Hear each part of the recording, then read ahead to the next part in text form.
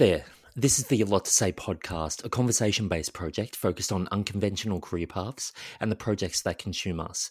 I'm your host, Gary Williams, or Gaz, as many call me, and A Lot to Say is part of the Alt Projects family of content, obsessing about the overlap between creativity, technology, and culture.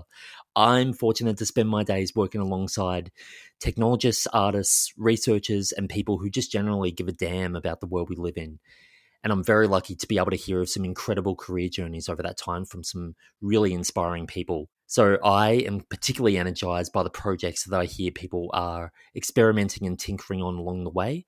And I thought, you know what, it's time to put these stories out there with the A Lot to Say podcast project. I can't wait for you to hopefully discover some new and lesser known stories about the things people get wrapped up in and what led them to this point.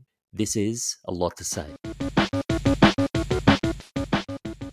Okay, welcome. It's episode 16 of A Lot to Say podcast, and I'm joined by Joel Connolly. He's the creative director for Blackbird Ventures.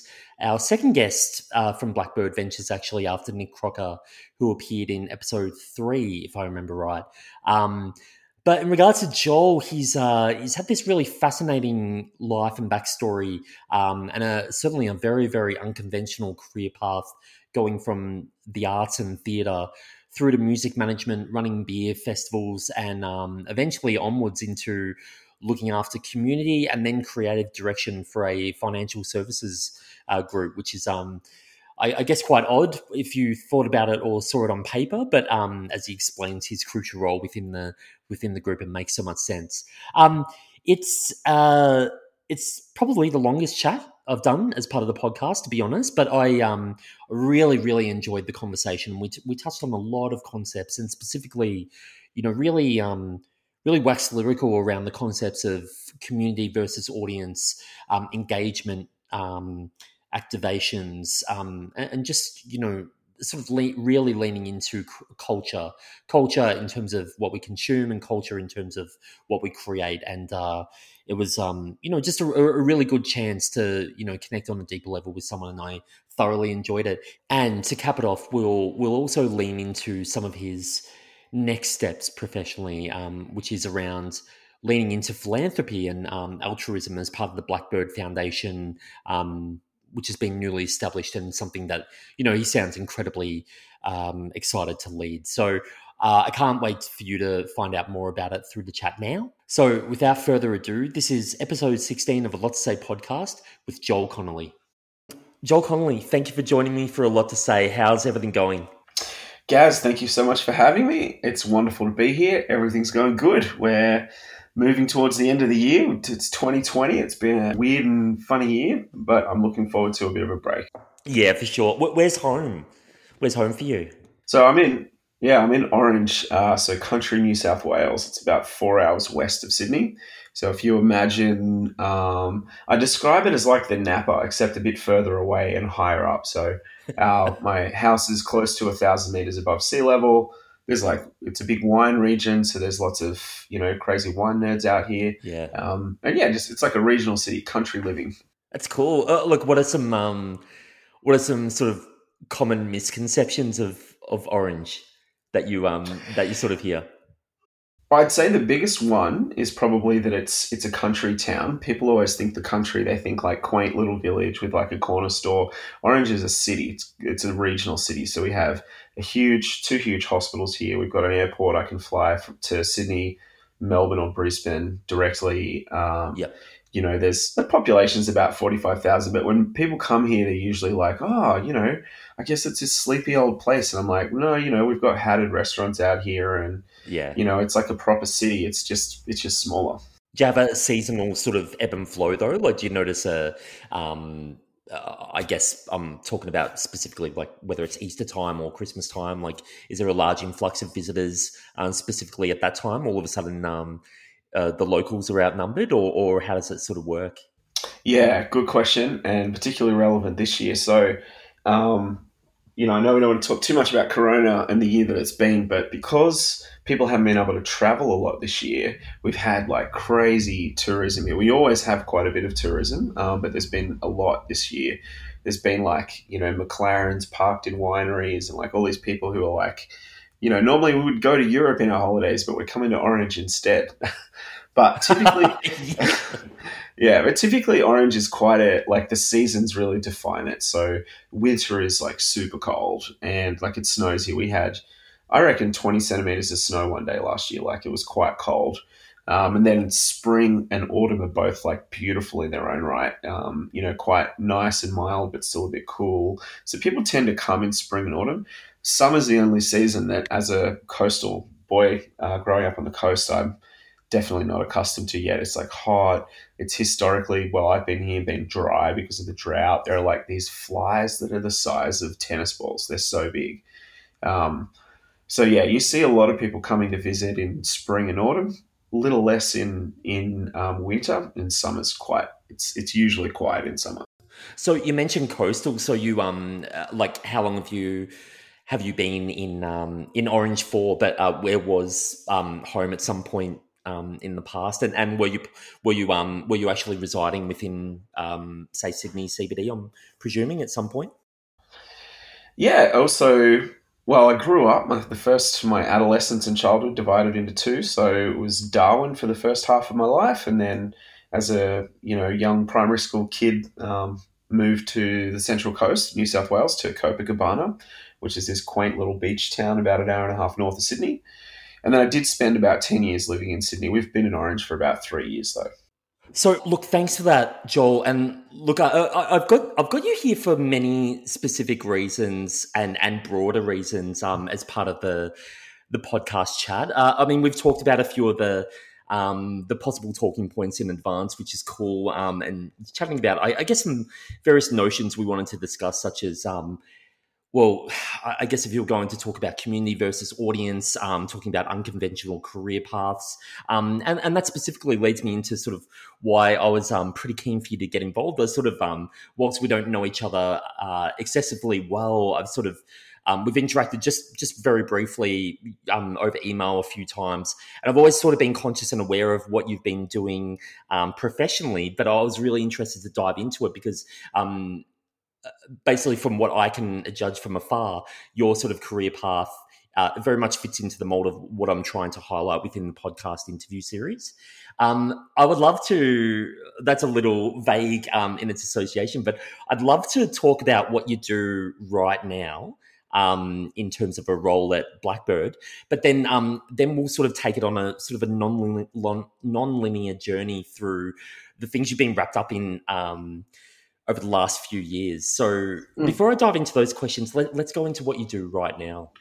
Yeah, sure. I will say we haven't actually met in person, but I too have been aware of your work for quite some years, and I've always admired your like just how much organizing you actually do for community and in startups. So it is a pleasure and a privilege to be here with you.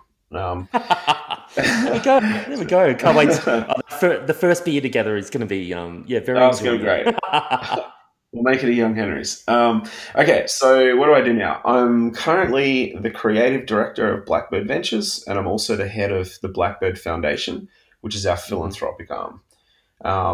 Creative director, I'll be total like these are two new roles for me. I've been doing these for maybe 5 or 6 months. I've been doing the work that I guess makes up the roles for a number of years, but Yep. I've officially had the roles for about 6 months now. And prior to that, I built Blackbird's community and I ran community strategy for Blackbird, plus a whole bunch of other things. But I was doing that for about 5 years. Cool. Creative director at a financial services company is a weird thing. And I'll be honest with you, I'm still working it out. But the mission is to like infuse creativity into all the aspects of a venture capital firm that you might not necessarily consider you need to. Yeah. And so, like I said, I'm on a journey to work out what that is, but I can give you some examples later on if you Yeah, like. love to. And for those who are unaware or well, I guess coming to terms with what venture capital sort of is, or what the role or place of Blackbird within the technology ecosystem is specifically. Do you want to give us a bit of a rundown? And I'll reference a little bit. I saw you tweet in the past about, I think you had something to promote, and it may have been the foundation or a job. But you'd mentioned in your tweet, I never even knew what an Atlassian was, and now I've found my way Mm. into doing this type of role. So you want to explain a little bit about what Blackbird does, the type of companies that you work with, sort of day to day, and then how that translates into we'll hone back in onto what your day-to-day role is. Yeah. All right. Well, so I come from the arts, right? And so to me, venture capital, when I first discovered it, was like this, like revelation. It was this bizarro kind of world where you could have an idea to start some kind of business, literally an idea. Like you could just be at the beginning of the journey of creating something, and you could find these people who would give you all the money you needed for the first year or two of that. Yeah, And then, if you succeed in that first year or two, they continue on and will keep giving you money. So, like, venture capital is basically that. yeah, If you have it's usually a startup or a technology business. If you have an idea for something and you want to build, solve some kind of big problem, but you want to begin and you need money to pay yourself, money to hire other people, money to start, we will come in and give you that money. And in exchange, it's not like a debt that you owe us. It's in exchange for equity. So I'm explaining this just like as if I was explaining it to myself 5 years ago because I didn't know what yeah. any of this stuff was. So it's like for equity is just a percentage of your business. And the magic of that is that if your business doesn't work out as a founder, you don't have this debt hanging over your head that you have to spend the next 20 years of your life trying to pay back. It's equity. So it just simply means it's a percentage of your business. And if your business goes to zero, it means the percentage that we own goes to zero. And that's it. We shake your hand and high five you. Of course, we hope that's not what happens. And we hope you are wildly successful and we want to give you more and more money. It's like this crazy thing where, the more successful you get, the more excited we get and the more money we want to give you to do what you want to do. I don't know if that was an unclear explanation, but that to me is like, that's the essence of venture capital. No, it makes perfect sense. Obviously, I've been embedded within it, but I'm also conscious of, when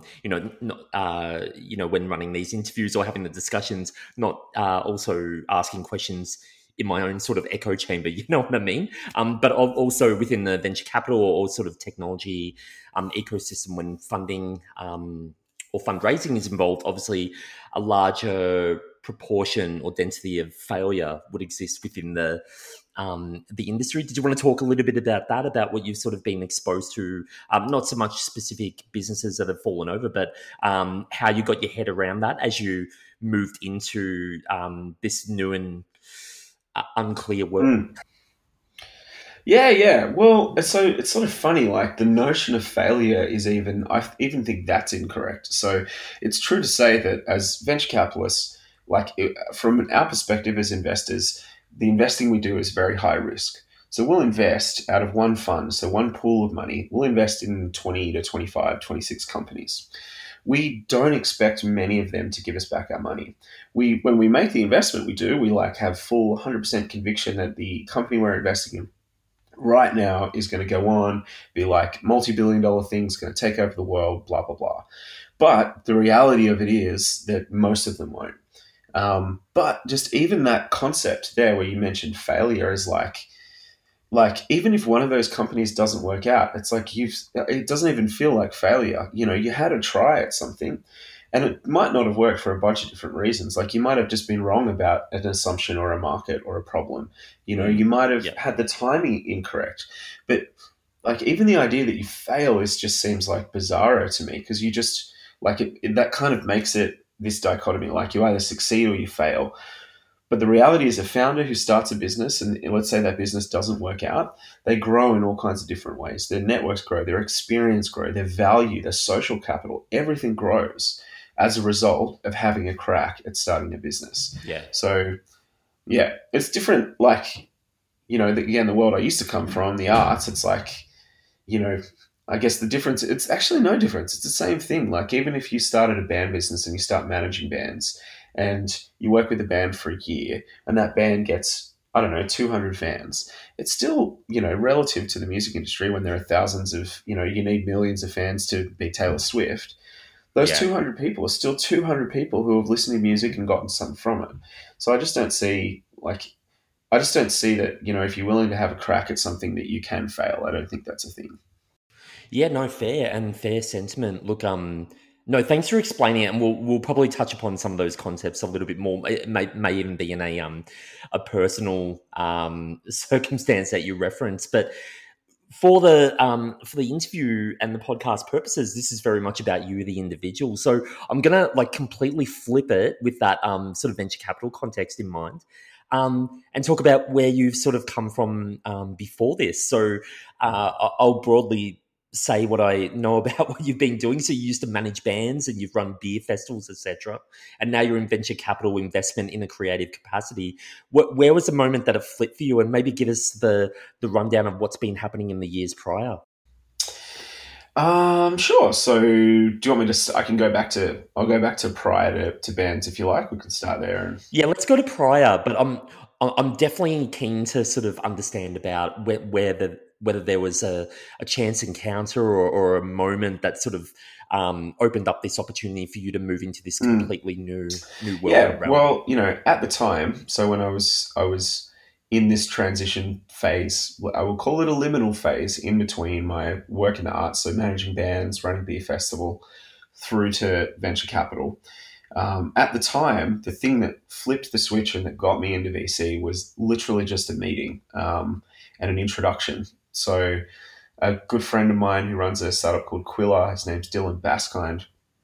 He was in bands before, and I knew him. I taught him in a class at Sydney Uni, and we were friendly while he was in bands, and I knew his manager, and he went on to create this startup, which is now killing it. Like I think they're up to their series. They've done the Series A. They've got like 100 employees now, something like that. Anyway, he introduced me to Nikki Savak, who's the founder of Blackbird. And at the time, I didn't quite know what I was asking Dylan for. I just said, I need to think about what's beyond music, but then also we have this immediate problem in our business, the music business, where we just need some income. And I'd appreciate an introduction to someone who knows people in startups. And so he introduced me to Nikki. I had a coffee meeting with Nikki. Originally it was they run this, like Blackbird was running this conference called Sunrise, and originally I was saying, Umbrella, my business, we could help you run Sunrise. And then that flipped. Nikki was like, well, I was also going to introduce you to some startups, but I'm not going to do that now. I think you should come run Sunrise for us, which is, like I mentioned, a technology conference. And if you run that, great, you can have a role. But what it ended, I thought at first I was pitching Umbrella to him, and we had that discussion. And he's like, actually, no, we want you to actually just come and work here. And then the idea was, And also, may I say, like, if you're gonna be introduced to someone in, I guess, the startup industry in Australia, it ain't the worst place to mate, start. it was like like to get an literally introduction the to. best introduction, and not just in that, Nicky's kind of, he's a really great investor. He's got a great reputation, and he's, knows all the startups, right? Like he knows everybody. So in that sense, it's like a really great introduction. But also, I don't think there are many other people who straight off the bat would have given me a shot like he did. He always talks about magic and seeing magic in people, and I just don't think people see magic in quite the same way he does. And I'm not saying that I've necessarily got magic, but I don't think I could have met anybody else in investing in Australia and ended up where I am now. So there's that like chance meeting. And that's the thing that you think at the time, like, I'm so lucky to have this introduction, and I'm so grateful to Dylan for doing it, and how fortunate that, I just happened to have that coffee on that day with that person. But then, on reflection, when you look back, I actually realized I was working towards it my whole life, and towards the work that I do at Yeah. Blackbird, I'd been setting myself up for the past like 15 years. And so, I think it's Steve Jobs said it in this commencement speech, but it's really easy to draw the dots, to connect the dots when you're looking backwards. But looking forwards, it's impossible. Like I could never have known that, when I was running a music festival in Bathurst, at a university, that would have played a role in me getting towards Blackbird. Yeah. Yeah, absolutely. So you mentioned we'll come back to some of these concepts specifically. Talking about that linear or non-linear sort of pathway. So what came first out of say managing bands, and if you wanted to reference who you have actually managed, or working on sort of festivals prior to your entry into the technology ecosystem? Well, you want to go back to high school? I can go back to high school for you I if would you love like. to. Yeah. Let's Right. do it. So I went to Kincumber High on the Central Coast, and it's like a cool high school. It's near the beach. It's pretty just blue collar, straightforward. And I don't know. I just didn't. I had like everybody, heaps of people had a little bit of a traumatic time in high school, and I had a little bit of a traumatic one, just in that kids didn't like me that much. But so what I found was that in music, I became this huge music fan, and I found that within music, I could take on some of the identity. Like it really began to inform my identity, and I could take on some of the characteristics of the bands that I really love, and I could use those things to create an identity that was separate from what people were telling me I was. And so I really fell in love with music, became a huge music fan, just barreled right into it. And I had these two bands that I really loved. One was Tool, and that's the cooler version of it. And then the other Yep. band was Powderfinger. I was Yep. this huge Powderfinger fan, and I joined. This is the beginning of organizing in the arts and organizing around things that I care about. I joined the fan club called the Econodogs for Powderfinger, and essentially we were just these the internet was just becoming a thing. Forums were just like this was the social media of the time. Powderfinger had this forum on their website that we all used to hang out on. I helped build a website, like a fan website. We had all these guitar tabs up there and all these crazy things. I made these people became my friends, but we never saw each other. We were all over the country. But they became really good, friends of mine. And I did this one thing one time where we'd go to shows and no one would know how to recognize each other because we only knew each other on the internet. And this was before avatars and photos. Like no one had a photo of Yeah. themselves next to their profile, right?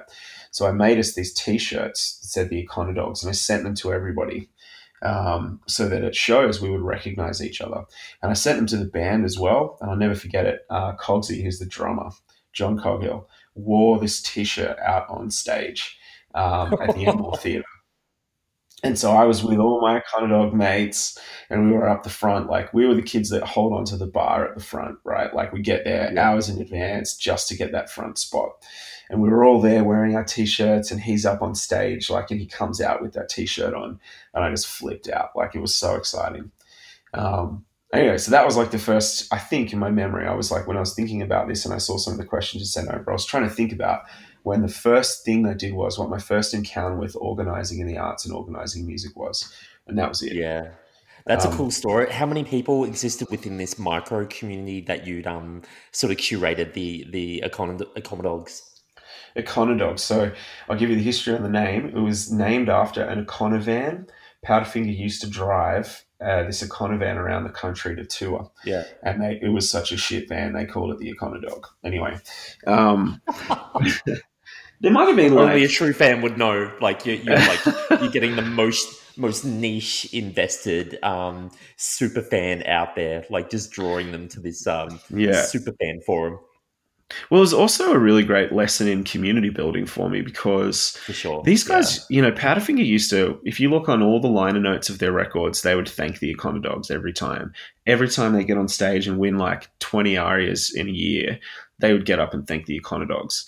And it was sort of like, I realized that they, like, looking back, what I realized is that they went from, this audience, a group of fans, and within that, we had created a community. They didn't do it, they just supported and encouraged it. Mm. But anyway, so there must have been like 150 people, I think, in the group, but maybe like 30 really active people who, we were at everything on the forums every day, like, doing the work to actually make the group successful. Yeah. Yeah, that's really cool. I can't quite see on the flip side Maynard James Keenan from Tool, like No.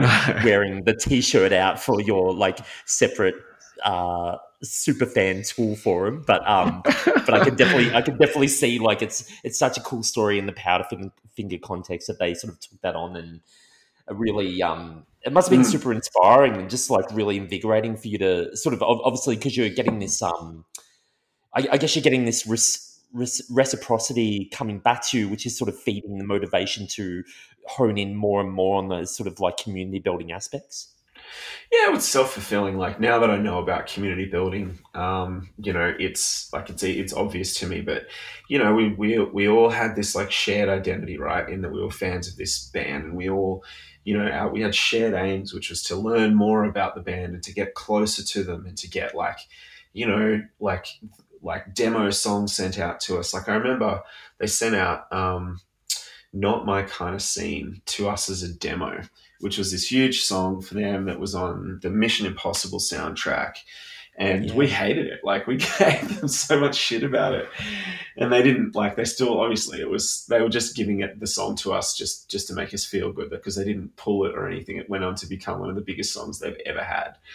But you want like something from the band back. You want to feel closer to them, and then you want to experience that with a group of people. And like I think that's like the essence of it. Like, and it was magic for me. It kind of led me on to everything else. Like after high school, I didn't get straight into uni because I had a terrible UAI. I think I got like 50.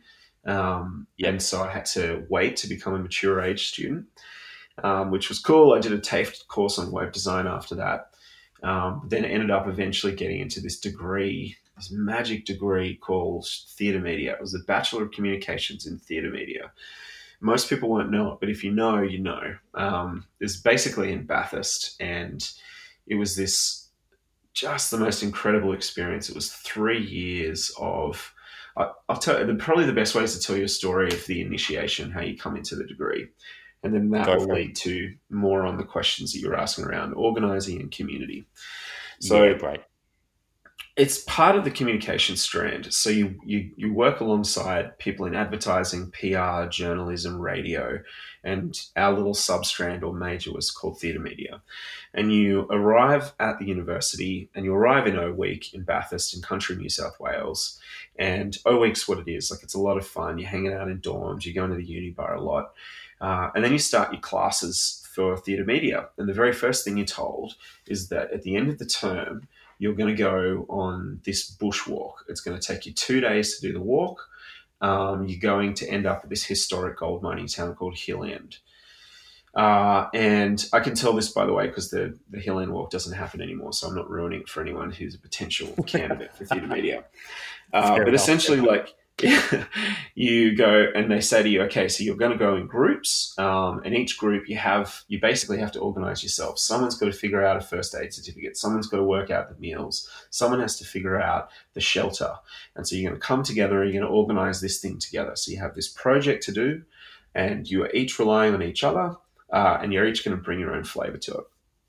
Anyway, so the day comes around, you like get put on this mini bus with like I guess like 5 people in your group, and they send you off. They drive you out to, I guess, near Safala, which is again in country New South Wales, and you set off on this walk. And all they've told you is you got to prepare one joke, one story, and one song. And it's like not an easy walk. It's on a bridle track, so it's not like a bushwalk, but it's not easy for a bunch of arts kids, right? Like we're not necessarily the fittest people going around. And you get through this whole day, and it's the middle of summer, and it's hot, and someone's been lugging water, and you've got these huge big backpacks with everything you need on them. And as you get towards the end of the first day, you're in the middle of nowhere in this bush, and you start to see like these weird signs of life, like maybe a lantern in a tree, or maybe some like a sign up somewhere that looks out of place. And eventually you're around this corner, and this whole like team of people, like maybe 8 people, come out of the bush all dressed up like in this crazy theater outfits, like looking like real hippies, frankly. They take the bags from your shoulders, they give you a cold beer, they walk you across this river, where across the river they've set up a camp for you, they prepared food, they give you shoulder rubs, you spend the night singing and dancing and doing this like ceremonial things. These are the kids in third year of your degree. So they have already been through the walk themselves 2 years prior, and this is the year that they host you. And so that first night is just such a like the first thing that you realize is that you're part of something a little bit bigger, and that people who have done this degree, who are years above you, have taken the time to help you and to prepare you for the rest of this walk. Anyway, so it's super special. You feel really bonded after it, and you continue on the next day. Walk all the way. And then what happens is you end up getting to like you start to see all these other people around, like these crazy, like dressed up weird characters all through the Australian bush. You have these minor encounters with each of them, and you move on. And you end up at the end of the day, you get to this big pub. It's this historic pub. It's called the Hill End Pub. It's absolutely beautiful. And at that pub, all the second year students, they prepare this medieval style feast for you. And then all the alumni from the degree, people who graduated 20 years ago, are waiting at the pub for you. And they like, they applaud you. You run through these like, tunnels of people. You are given food, like your feet are massaged and cleaned. And you have this big, like, again, like medieval style, like festival event that night where everyone's prepared performances for you, where you realize that actually this degree goes back 20 years and you're 30 years and you're part of something so much bigger than just the little class that you've come in on. And that was the initiation into the whole degree. I don't think many people have had a first few weeks of university similar to that. That's incredible. It's like a positive hazing experience. Yeah. But amazing to hear that they have these sort of like rituals and annual rituals for, I guess, progressively whichever stage of the course you're in. That's an Yeah. incredible experience. Well, this is where I learnt about like liminal space and rituals and ceremony and culture and community. Like this degree taught me everything. Like it gave me the foundations for everything, that all the value that I've been able to add to Blackbird. And again, remembering I'm in the financial services industry, most people have law degrees or accounting degrees or commerce degrees. They've worked at like investment banks and what have you. Um, you know, it's hard at first to understand or see how someone from, the arts or from, a creative person could have a meaningful impact. But, we'll get to it, I think. But essentially, all the things that I've been able to add that add value to Blackbird that make me different to everybody else all like began and started with this degree that I did.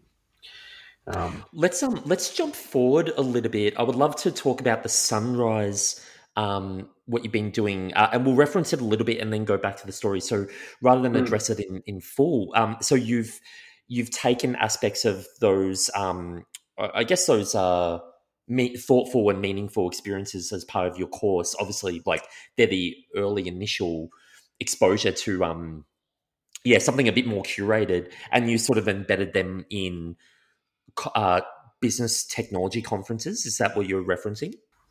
Yeah, totally. So we tried. So the Sunrise is a technology. For those that don't know, it's a technology conference where we, bring together founders, tell their stories to a whole bunch of people who we hope someday will want to work in technology. Um, the idea is that when it was initially started, the idea behind Sunrise was that they knew the stories of our best athletes, of our actors, they knew the stories of, politicians and all kinds of different Australians, but there were all these amazing things happening, in startups and technology, and no one knew those stories. So that was the initial idea. And Yeah, what I've tried to do over the years with Sunrise is, I guess, make it more like an arts festival, like a crossover between an arts and a technology conference. And the reason behind that is, Gaz, I'm sure you've been to a whole bunch of like conferences. They're all pretty yeah, the same, right? Like, yeah. They are. but when you go to an experience like a conference or a concert or a festival, and you have a really deep experience and it's impactful and it's really special, you know it. And frankly, none of the startup or tech conferences I've been to are like that. And if they are, it's not their fault. It's by accident. It's not intentional. It's I've accidentally met people and we've gone off to do something outside of the conference. Anyway, so I tried to bring in a whole bunch of different stuff to like replicate some of those great experiences that I've had in my life, and that's like I guess the biggest year that we did it was on Cockatoo Island in Sydney Harbour. We had these ideas around how people would arrive. And so the conference itself was meant to be this liminal space, so this in between zone where you have, like, you've left your previous world, and you are transitioning to a new world, to a new life. So the life before you decided to do something impactful with your life, you've made the decision to leave that, and on the other, Sunrise is the liminal space, the middle. And on the other side of Sunrise, you'll begin anew, like your life as an entrepreneur or someone who wants to solve a big problem or do something important with their life. On the Yeah, other side of Sunrise is when it's supposed to begin. And so we built in a whole bunch of these, like, I guess you call them rituals and ceremonial things. So for the boat ride over. Like we treated the ferry ride as like the journey to the island is a special part of that. So we had performers and people delivering like monologues and different things like that on the boat. Then when you get to the island, you land and you don't quite see the space where most of the conference will happen yet. You have to go through this transitional period to get there, and that was the form of this big tunnel that is on Cockatoo Island that burrows through the rock. So you go from one side of the island all the way to the other side of the island through this rock tunnel. And we had like lighting and performance in there to try and like make the space, like make it like a transitional space. So you're actually, you are arriving and entering, your time at sunrise. Yeah. And then on the other side of that, throughout the day, we try and like, you have to have the usual stuff that people expect. Like you have to have some conference speakers and workshops and things like that, because I just don't, my view is the audience, you have to warm them up. Like you can't just flip from a technology conference to an arts thing in 1 year. Like you have to take some time with it. And so we had all of those things, but to try and like shake people out of the usual experience that they're used to having, like the environment we thought was quite impactful. It's Cockatoo Island with these big old industrial, shipbuilding, facilities, and Mm. there's sandstone and steel, and like that's not usually what you would expect to see. But then we also had like roving performers. We had like musicians on throughout the day. We had weird like science labs that you could go and take part in. Like we put a lot of effort into trying to curate micro experiences that you wouldn't normally expect to see at a normal technology conference. Very cool. And how is this received? Like, I mean, I'm really curious. Like when you sort of No. received either directly in person from people or via, I'm presuming some sort of a feedback mechanism via email, etc. What was the feedback that came back to you from people who Yeah. were not used to being Well, exposed? Sorry, that's a bit of a generalization. Rather than presume that people haven't been exposed to arts and culture institutions, I mean more in a business conference setting. mm. So this is quite a joke and a bit controversial at Blackbird, but so previous years, we NPS people, we do surveys afterwards.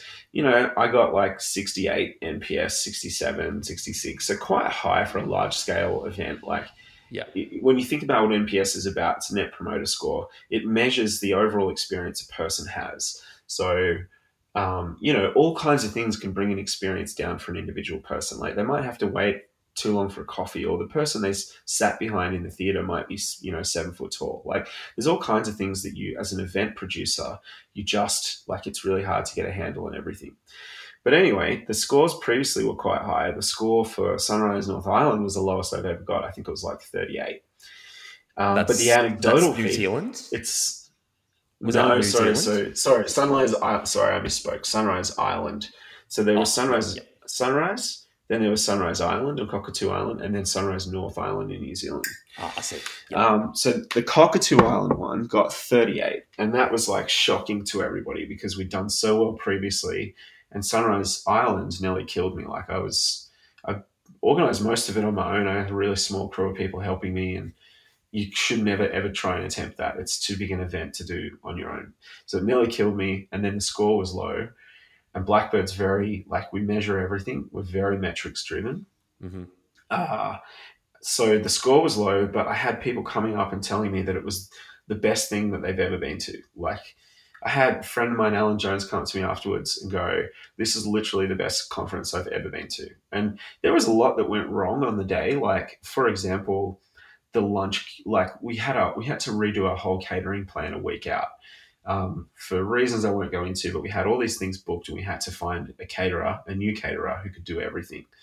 And so, we had these big lines for food that, and people getting really hungry at 11 o'clock instead of 12:30, like I had planned. So Yeah. lots of little things, lots of audio issues on the day. Like I had this one idea where we would have speakers all around the island and we would have the year being repeated. So essentially it would go, the year is 2015. Pause. The year is 2016, and it would repeat all throughout the day up until the end, and it gets to like the year is like I don't know 20 like 21 or whatever. Um, and, people would get this sense that time is fleeting, and that, if you don't move quickly, that it just passes by, and you're at a point in your life where you should be able to go and get started on something, those plans that you have. Anyway, that sounds like totally messed up. And there were people trying to give speeches on stages with the sound going over the top of them. Oh, so, yeah. so there were like lots of little things that went wrong, but I think the overall experience was better than any other conference I've been to in Australia, technology conference. Um, so yeah, I would say I'm mixed on how it was received. I think it was received well, but our NPS score would say otherwise. It's always a massive gulp. It's fine to have like MPS, I guess, is manageable in a workshop context, obviously, because you've got a small group. Whoever's running that vibe, like, are able to like inject. They're, I guess, able to personally manage the expectations of the people in the room, but very hard in a large event context. So yeah, Yeah, it's I not don't always think. the truest metric or measure of sentiment throughout the room. I don't think that NPS is a good measure for large scale events. I don't know what's a better measure, and that's the problem. Like, I don't think I could ever, if I knew something better, I would just use it. But I think NPS is a poor metric for a large scale event like that. So I've jumped over to the Sunrise delivery and production, but we were discussing previously.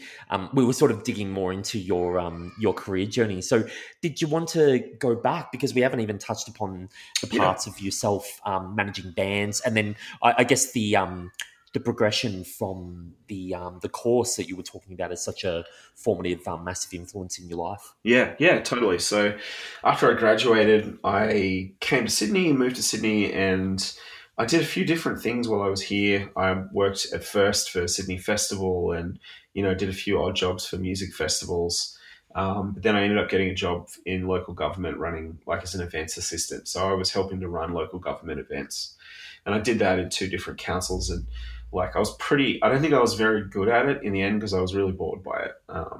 Like, I didn't realize at the time, but you know, I'd always seen myself as an arts organizer, but I actually feel like I'm more creative than that. But at the time, you know, I was like running spreadsheets for 150 stall holders and taking all their preferences, like what kind of power they need, how much space, like what they're selling. And I was entering all of that from paper forms into manual spreadsheets. And so it wasn't like, Yeah.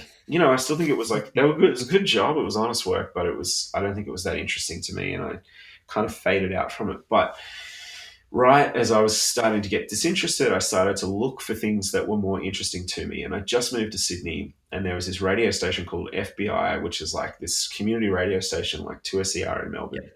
Yep. Sorry, not 2SER, Triple R. Triple Yep.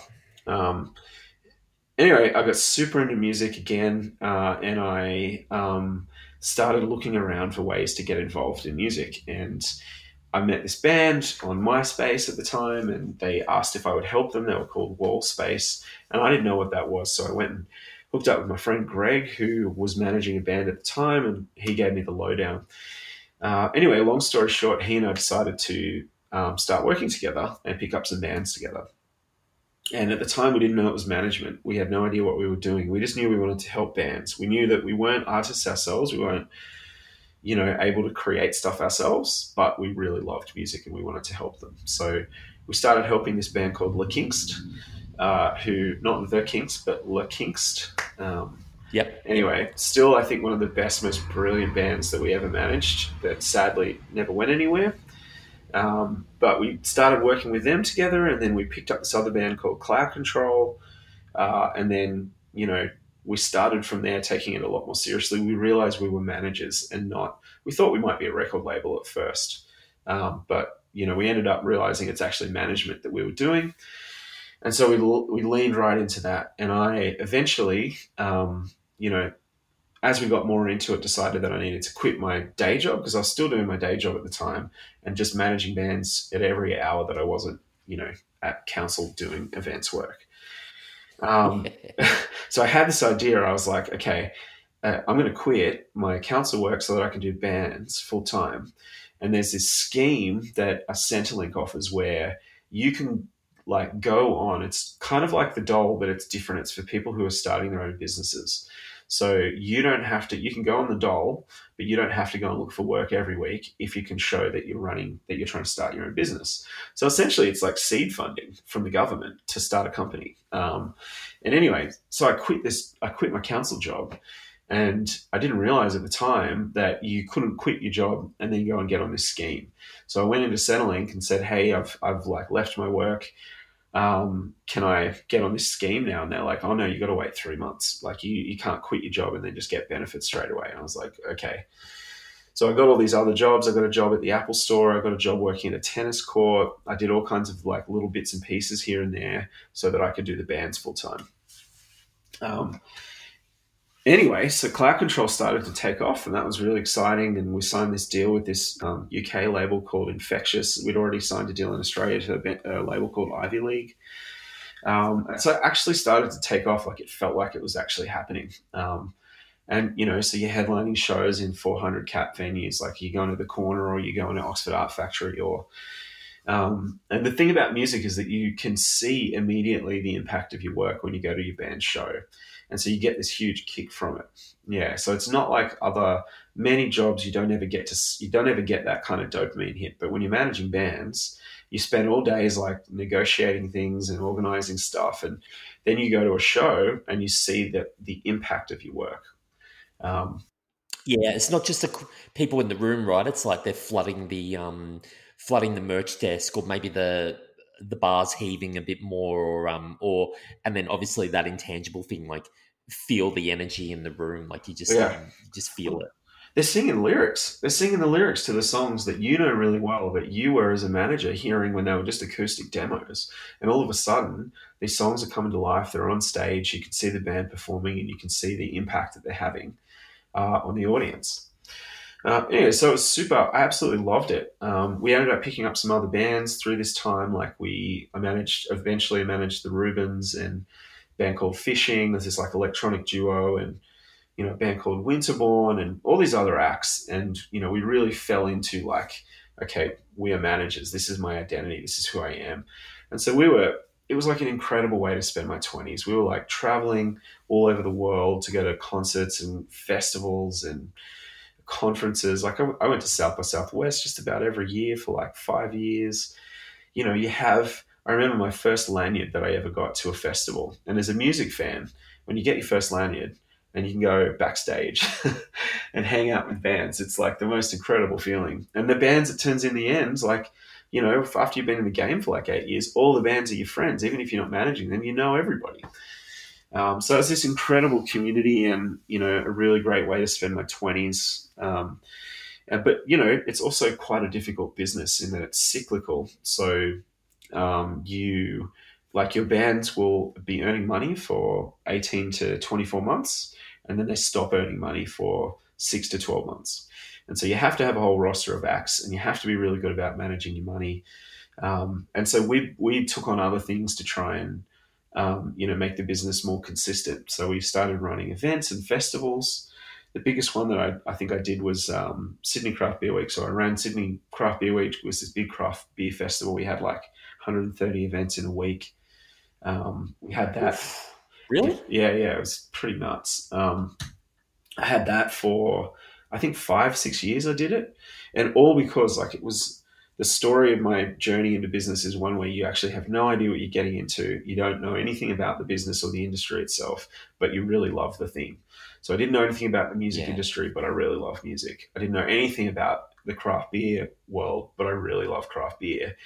And when I fell in love with it in the US on this road trip. And when we came back to Australia, there wasn't any craft beer in Sydney. And so that's why I decided to, do this festival and try and change that. And obviously, I think it was just the right timing. Like, I can't claim credit for changing the category or anything like that, but you can go into Sydney now and get a good beer anywhere. And that was, so I was part of the group of people that was organising that. Um, but yeah, so we did that. We ran events like Sydney Craft Beer Week. We also ran one for Young Henrys called Small World, which is like a music festival.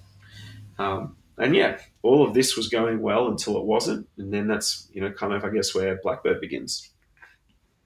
It's really interesting as well. You've highlighted a few things, and I'm obviously seeing, and hopefully, if people are listening, they may have had similar experiences. But you're referencing, um, so you're managing band, like you're not a musician yourself, but you're managing the bands. You're involved in the process or the industry because you genuinely love it, or even referencing back to your time in the sort of you know, Powderfinger, a Connor dog, yeah, a Mm, Connor dog for so you're involved in the music industry while not being a musician yourself, but you're still like very involved in managing to surround yourself with these people. And then the same thing has happened within the craft beer space. You're not a brewer yourself per se, but you're heavily immersed in the scene and with mm, something that you're genuinely passionate about. And you're doing it again. You're not specifically a from finance or fintech background, and yet you're immersed like within this mm. world and being exposed to high technology companies. It's really like it makes so much sense to see your path now in hindsight, just like you referenced with the Steve Jobs analogy. But it's almost cool to look back on it at Mm. this stage and see those sort of steps in your life. Yeah, well, it's sort of funny that you put it like that because I've been thinking about this recently. Kind of sounds like I just can't do any of the things that I love, so Yeah, I like get involved. But what I think it actually is that I think to be an artist, to be like a musician, for example, you have to. That's your thing. You have to become an expert at it. To be a brewer, that's your thing. You have to be an expert at being a brewer, and you're committing to that. I think I've just never wanted to be an expert in anything. I've always like jumped around and moved around quite a lot in the interests that I have and the work that I've done. And so I don't think I've ever consciously put enough time into anything to become the best thing at it. And I struggled with that for a little bit because we're in a world full of experts, right? Like all the stories that we tell of the greatest people on earth are all experts at their thing. They are the best at it. Like LeBron James can't do anything else except play basketball, but he's the best basketball hmm player. No one is better than he is, right? Um, like same with I guess like actors that people look up to. Like you might see I don't know, an actor that you really, really admire, but that person, that's what they do. They're an actor. Like I think like a founder is almost similar and to more similar to me than like an expert. I don't think founders are particularly experts. Like we meet a lot of different founders and it's rare. Like we say we're looking for you to do your life's work. And that's one thing, but we rarely meet people who are just have spent their entire life doing this one pointy end thing and then they've decided to do a business around it. Most of the founders we meet are generalists. They have more range than that. And I think, after feeling bad about myself for a little while, realizing that I wasn't doing the things I wasn't making the music or brewing the beer, I've realized that actually there's merit in being someone who has a lot of interests and can do a lot of different things. And that's what I've been able to bring to Blackbird is, I have this really diverse and broad like set of knowledge and skills yeah, yeah. that I've acquired over this like odd career that has actually made the work that I do quite valuable. And also like just for people who are thinking about this stuff who might be in, the creative world or, might have similar kind of like tendencies to me, that is actually, I thought it was a disadvantage in the beginning that I wasn't like an expert and I hadn't spent all my life becoming great at one thing. It's actually been my best Yeah. advantage. And, that has added the most to my work at Blackbird is that I have this like very broad set of interests and, skills and knowledge set. Yeah, no, absolutely. Look, I feel the same. I definitely see some parallels in that in myself, and I've wondered the same question over time. Also, we chatted about this prior, and this feeds directly into the sentiment you've just expressed. So, and I guess the answer is yes, but I'd love to know your thoughts on it. I've long felt that sort of musicians and people from theatre backgrounds, such as people from the arts, creative industries, will do really well within the technology ecosystem because there's this constant rhetoric around a need for more talent within high growth companies, high growth technology companies, for everything from community engagement through to management roles, through to culture internal culture focused roles. How do you feel about that? And how do you feel about whether the pathways exist, or the hand is extended, so to speak, to invite people in Yeah. to get involved in that industry? Is it too not so much that it's discriminatory, but is the technology ecosystem struggling to extend that hand to invite people in? So you just hit a nerve because this is something that So for me, when I was looking at transitioning out of music, I didn't know what I could do. I had no idea what even I was. Like it wasn't just I didn't know what job I could go and get. It was that I didn't know what I was good at because I'd always just run my own businesses, and I had I just had no, I had no like measuring stick for what I was or what I was good at. And I came over thinking like, oh, like I just don't. I started working at Blackbird and I felt really deficient because I'm sitting in this room with like it was Nikki and Rick and Sam from Blackbird and me at the time. I'm sitting in this room full of like brilliant people who are quite obviously know everything about venture capital and startups, and I didn't know anything. And I was like, what could I possibly, someone from the arts, what could I possibly bring to this? And what I've realized over the years that I have and that all my friends in the arts have is this like, first of all, it's creativity. You have more creativity than you realize. And you don't realize it because when you work in music and the arts, everyone has creativity. Sure. It's not a special thing to have a mild amount of creativity, which I think I've got like a medium amount of creativity, right? But I worked with like crazy artists who are like the most creative people on the planet who are, the bordering on like mental illness, that kind of creative. Yeah. So I came over going, I don't, what do I have? Creativity, that's got no value. Totally wrong about that. Creativity is one of the most valuable things that you can bring to anything that you do. So that's the first thing. Secondly, like, don't underestimate how important a sense of taste and culture is. Once again, I made all the stuff that I make for Blackbird now, like all the branding that you see, the website, like the sunrise and the work I've done with that, the approach to community, all of that is where I used to come from is like it's good work that many of the people I work with could have done. But over here in finance, no one knows how to do any of this stuff. It's like this super secret magic power that, the colleagues that I have, or the people that have come before me, think is like some crazy, unique thing that I was just born with. But I come from a world where everybody is like this, and everyone's like capable of making things in the same way that I have for Blackbird. Yeah. I think the challenge is in translating it. So it is and it's a two-sided problem. Translating is one part the responsibility of the person who needs to do the translation, but then it's also the problem of the employer and of the person who wants to hire them.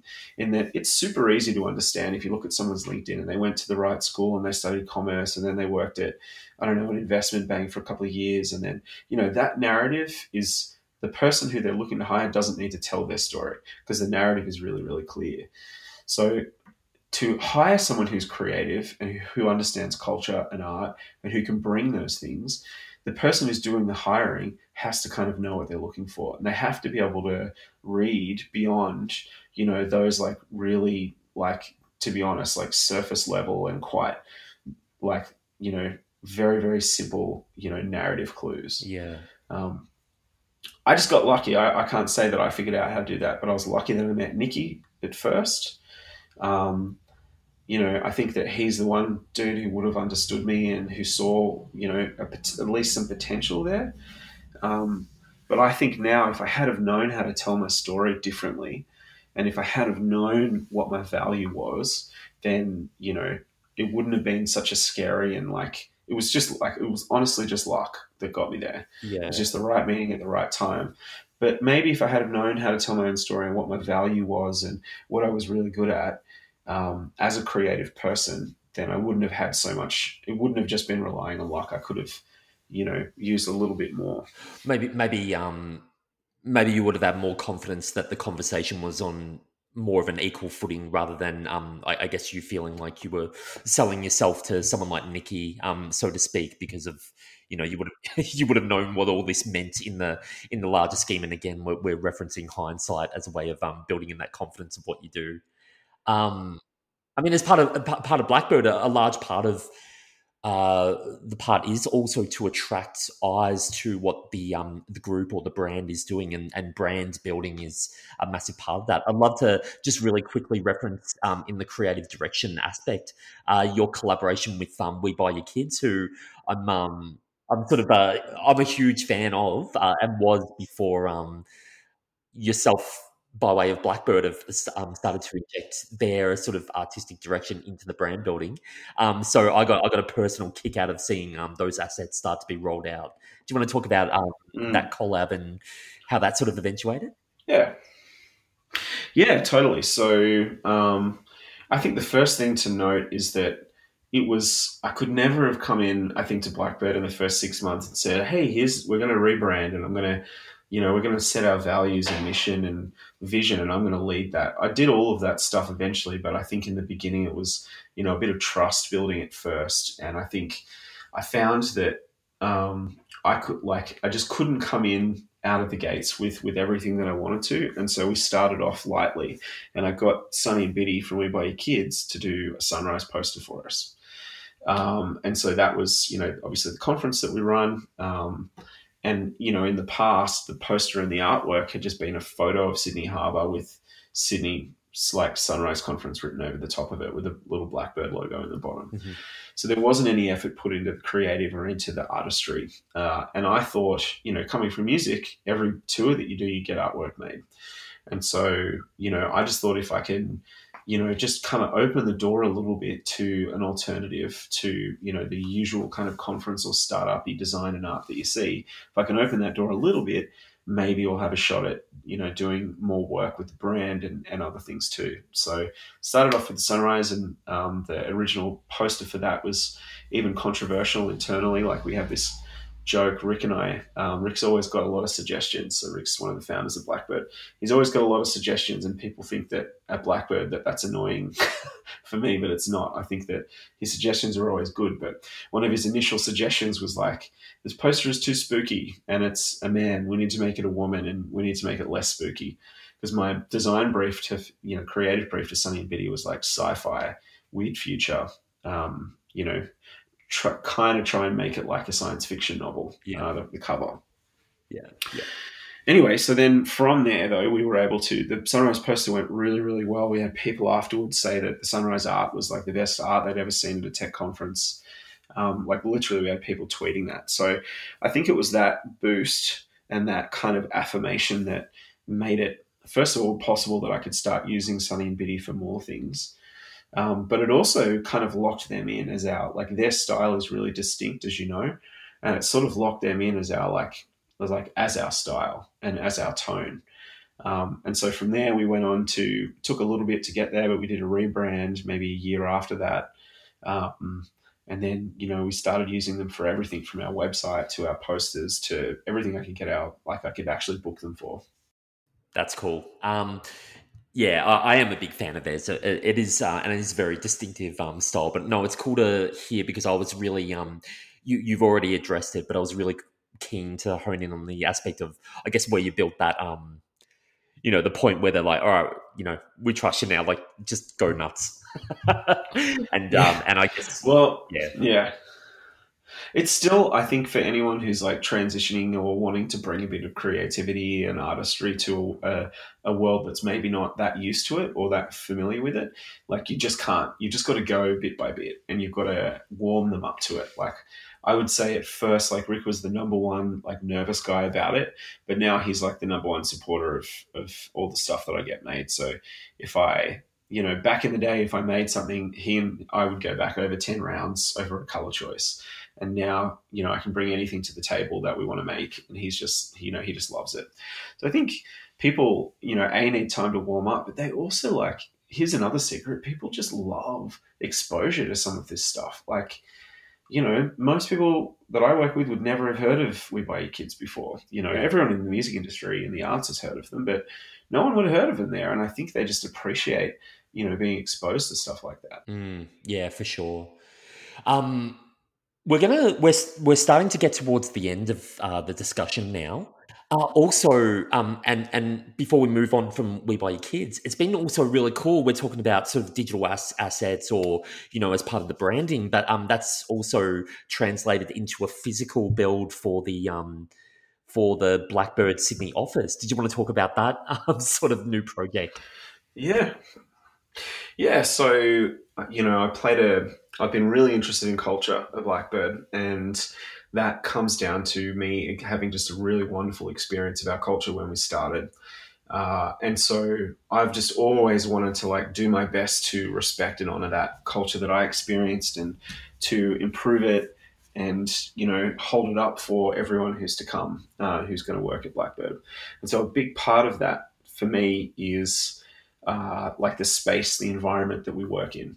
So I really think that you know, I think that you can add meaning to people's lives in ways that are unexpected through their work. And I think that, in a world where we're kind of losing so much meaning all the time, when the fabric of society is being ripped apart, when communities are like, getting harder and harder to build, when, relationships and real meaning in those relationships is getting more and more challenging to build with people around you. I Mm, think that you can replace a whole bunch of different stuff that we're missing through work. And so one of those things is like environment. Like, how can you build a place that people are proud of, that they love coming to, that's an expression of the values of a place, the values that you identify with as an employee, that you're proud to show people. I think if you can create that space, then the place that everyone has to come into every single day, it's just more meaning and more and a greater level of richness in their lives mm, than they otherwise would have had if you just got like a normal office. And so the approach that we took was, obviously it's functional, so you need to have areas where people can work. You got to have meeting areas and where people can gather for meals and what have you. But I think one of the things we really tried to do was think about the experience that people have when they come in. So we created this retail space at the beginning. I'm really into gift giving and receiving. So when you come into the Blackbird office, we have this big retail wall that's got heaps of products from our portfolio companies, lots of like startup merch and swag, plus a bunch of our own things. We're still building all of that out. But as you come in, the person who greets you has the opportunity to offer you a gift. And so that sets a really nice tone for the start of your meeting with them, be it a founder or someone else. Like, they can admire the wall that looks really beautiful, and then they can look at a product and you can offer that to them. So that's like a really, I think, important ceremonial thing that people have been giving and receiving gifts throughout all kind of important moments in culture and community for thousands of years. So I think we tried to create that little thing.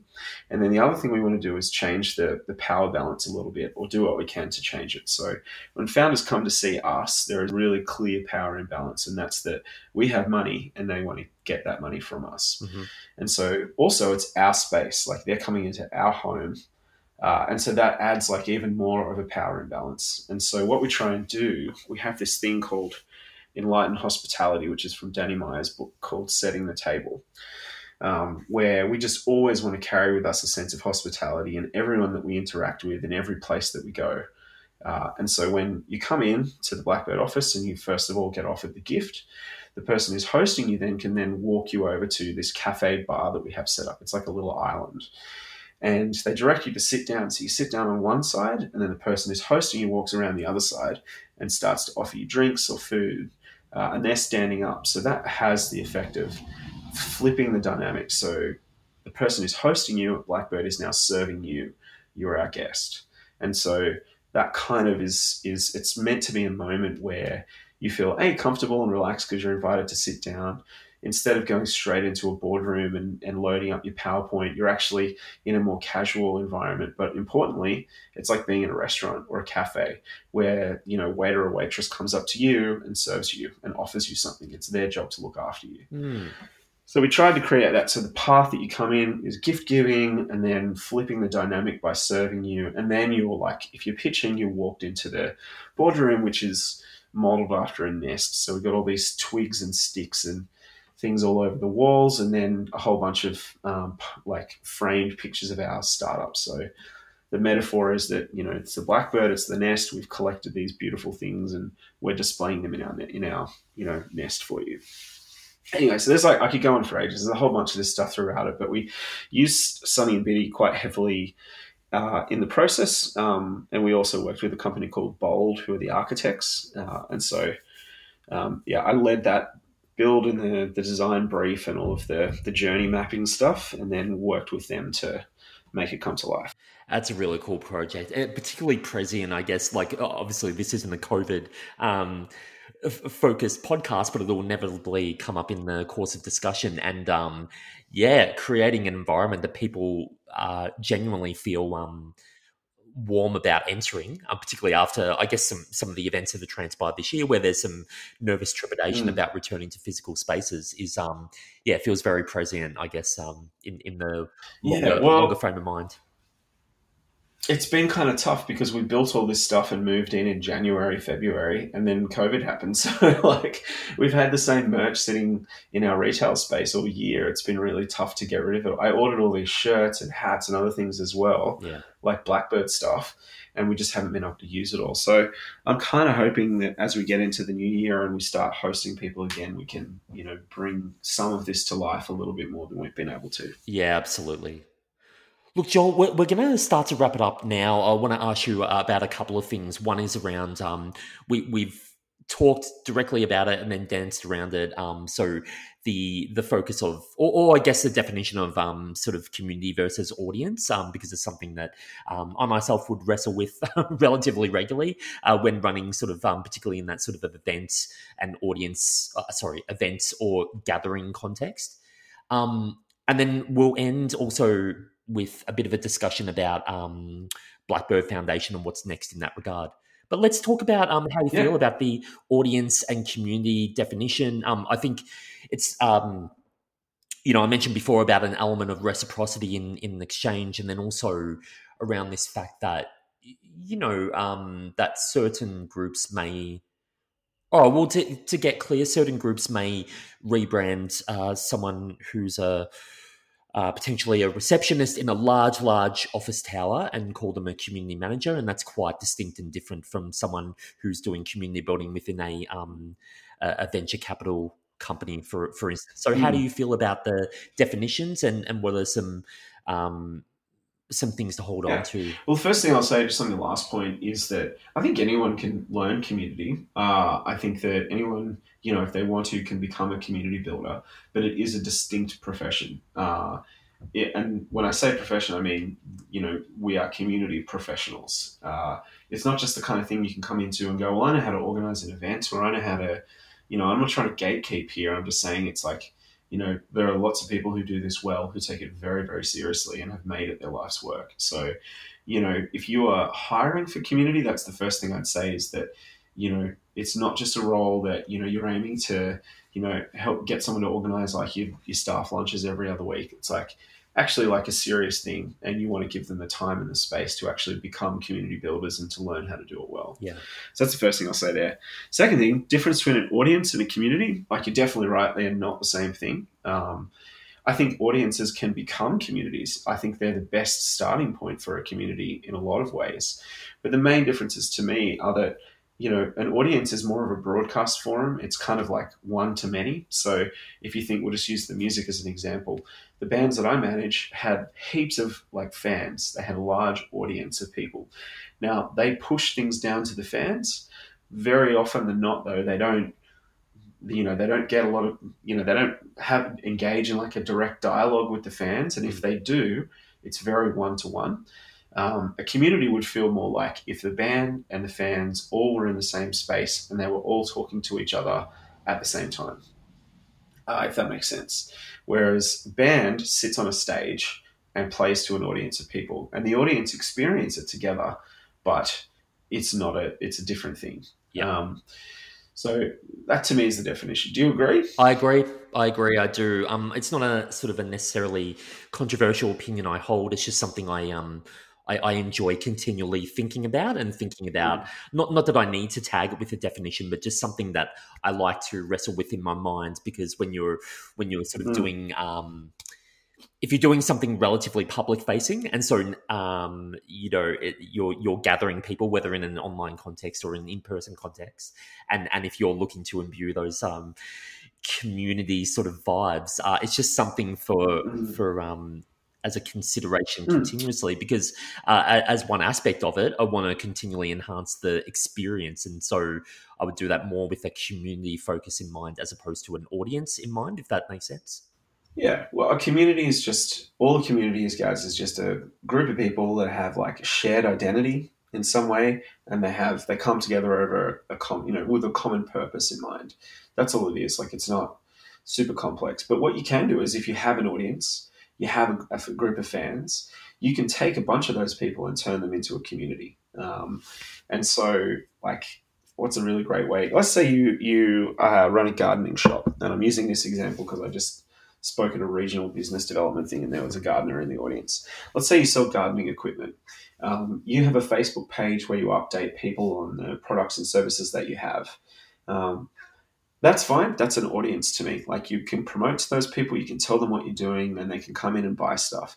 But you might then say to yourself, well, I want deeper engagement from these people and I want them to become advocates for my business. So I'm going to find out of these like 200 people I have here, I'm going to find the 20 or 30 who really love the most what I'm doing and who come in all the time. And I'm going to sit down with them and I'm going to say, what do you guys want to do? Like, should we start meeting up together? What would you want to achieve out of that? And it could be simple things like, they just want to meet more gardeners and spend time with them because they have an identity as a gardener and they want to share that identity with other people who are also gardeners. They might want to become better gardeners. They might want to get access to seeds and things that they don't usually get access to. They want to get cuttings from people in the community so that they can, share the plants and the flowers that they're growing. So a community then, and then as the leader of that community, you build content and programming to facilitate all of that stuff. And so Yeah. you might have a community within your audience, but like the function is very different. One of them you can promote to them and send the messages and they can see what you're doing. The other people, you're creating meaning and value, giving them shared purpose. You're adding more to their life than they would have gotten from just being an audience member on your Facebook group. Love it. Perfect. I think you express it really well, and so no, I appreciate it, and something to continually talk through and seek to understand, isn't it? As we like try these new projects and things, but with those sort of intentions in mind. Yeah, Um, totally. Look, let's end on this last aspect, because whilst it's been an absolute pleasure, I don't want to take up your entire day. Let's talk about Blackbird Foundation. You mentioned it very briefly before. So, in a purposeful context, what are you doing with Blackbird Foundation, wholly by definition? And then, what do you foresee as the next sort of natural steps Mm. in that endeavor?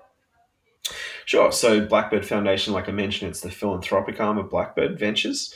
Our mission is to unleash creativity in as many young people as we possibly can. And the basic idea is that we think creativity is the beginning of everything meaningful that human beings have ever been able to do. And we think that currently the way our young people are raised, the system that they go through is linear, it's narrow, it's very like the path is set out for them very concretely. And we think that this is, it diminishes creativity or it suffocates it in a person. We think that everyone's creative and we want to do what we can to make sure that creativity doesn't get suffocated out. We think that the best people at anything in the world are all creative. Like the best engineers are creative, the best doctors are creative, the best artists and photographers and painters are all creative. And honestly, we believe that if we can just raise even a percentage more of people coming up to be a bit more creative, then we've got a shot at solving some of these really giant, complex challenges that are bearing down upon us. Um, and especially as well, like I hate using these phrases, but people, our young people are heading into a world that is going to require them to be creative. It's changing really, really quickly. They're going to need to be learning their whole life. We don't live in a world anymore where you can just learn one thing and that's okay. Like you can do that same thing for the rest of your life. Young people are going to need to be learning throughout their entire life because the world changes at such a fast pace now and will continue to change at an even quicker pace. And so we Mm. need to equip them for that. And then how great would it be if in the world we have more people just building and creating more meaningful things? Yeah. Yeah, absolutely. Oh, it's really cool. So you've run sort of an application process, is it, for groups to get involved? Yeah, so the mechanics of it are that we're a funder. So we are funding organizations who are doing this work. The plan is eventually to run our own programs and to do our own work. But what we're doing right now is we're looking for organizations that are supercharging or unleashing creativity, and we'll give them money.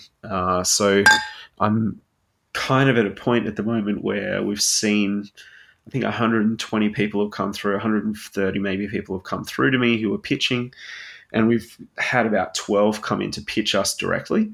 And then from that, I'm going to choose a couple to fund. But we're going to have more money in the bank, to fund people over the next 6 months as well. And that money replenishes every year. So we've committed a certain amount annually through our commitment to the Pledge 1%. And then that amount refreshes every year. That's cool. That's a really cool project to get mixed up in. Oh, and particularly to lead. So yeah, well done, man. I'm pretty excited. Me too. I really believe it. And God, you should see some of the people I'm Yeah, meeting, I can man. Like imagine. there are people doing Yeah, this work that are just out of control, clever. They believe in the future, and they're all trying to do really like important and incredible work that will help make you know the future better for young people. And it's just been so inspiring to meet them all. it's going to be really cool. I reckon 5 years from now, let's call it Christmas 2025 for you to sort of look back, and then as you've done, sort of charted your path and sort of seen that everything sort of made sense. You know what you're sort of doing at that time, and whether this was a momentous step for what you were doing at that time. If that it's not too meta, Yeah. but it's going to be really interesting Well, to chart yeah, that. I hope Yeah, so. Yeah, I really hope so. I think that this. I don't know what my life's work will be, but I think that this could be it. Since I mentioned before that I'm a generalist, and so it's always hard to wrap your life around or wrap your mind around doing one thing, yeah, and that only that one thing throughout your whole life. But I genuinely hope that through the foundation we can have a meaningful impact on young kids coming up in Australia, and give them a shot at, like I said, like solving some of the big problems that are coming down on us, but also like just leading meaningful and fulfilling yeah, lives. yeah. Well, in the industry, they call it being a multi-potentialite. So, you've got it in spades. Joel, hey, I want to thank you so much for joining the chat. You were actually, whilst it's been a long one, I think you were one of the very first names that I marked down specifically, like I mentioned at the start of the chat, based on what you've been doing and quite open about your sort of non-traditional career path into what you were doing. So it feels apt that we've chatted longer, and it's been fascinating discussion. Thank you so much for taking the time.